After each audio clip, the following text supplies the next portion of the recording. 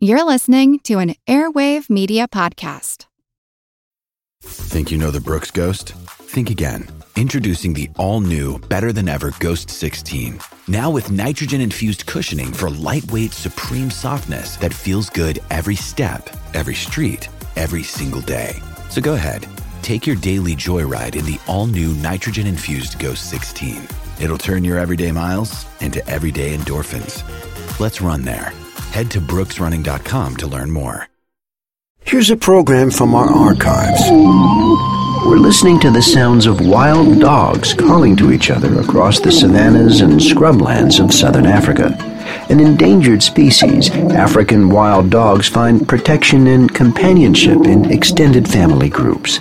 I'm Jim Metzner, and this is The Pulse of the Planet. Josh Ginsberg is director of the Asia program at the Wildlife Conservation Society. Wild dogs look sort of like wolves, but not terribly much. They've got long legs and very lean bodies. They are almost greyhound-like, but they have very large ears that they move around to listen to the environment and see what's happening. And they live in packs like wolves, with a group of males which are related to each other and a group of females that are related to each other, and maybe 8 to 10 adults and 6 to 8 pups in each pack.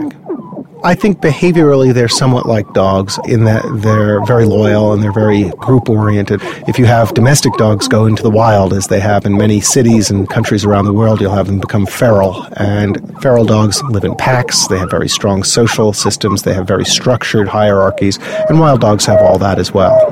The sound we're hearing now, the who call, is one adaptation which allows African wild dogs to communicate with others in their pack, even over great distances. Wild dogs do best in fairly thick bush. When they move through the bush, obviously, if you've got a pack of up to 20 dogs hunting at once, they lose track of each other.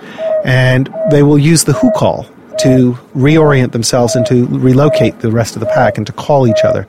And the who call, which is this wonderful ringing bell sound, will travel over very large distances, several kilometers at least, and bring the pack back together. We've been listening to a program from our archives. If you want to hear more, check out our podcast. I'm Jim Metzner, and this is The Pulse of the Planet.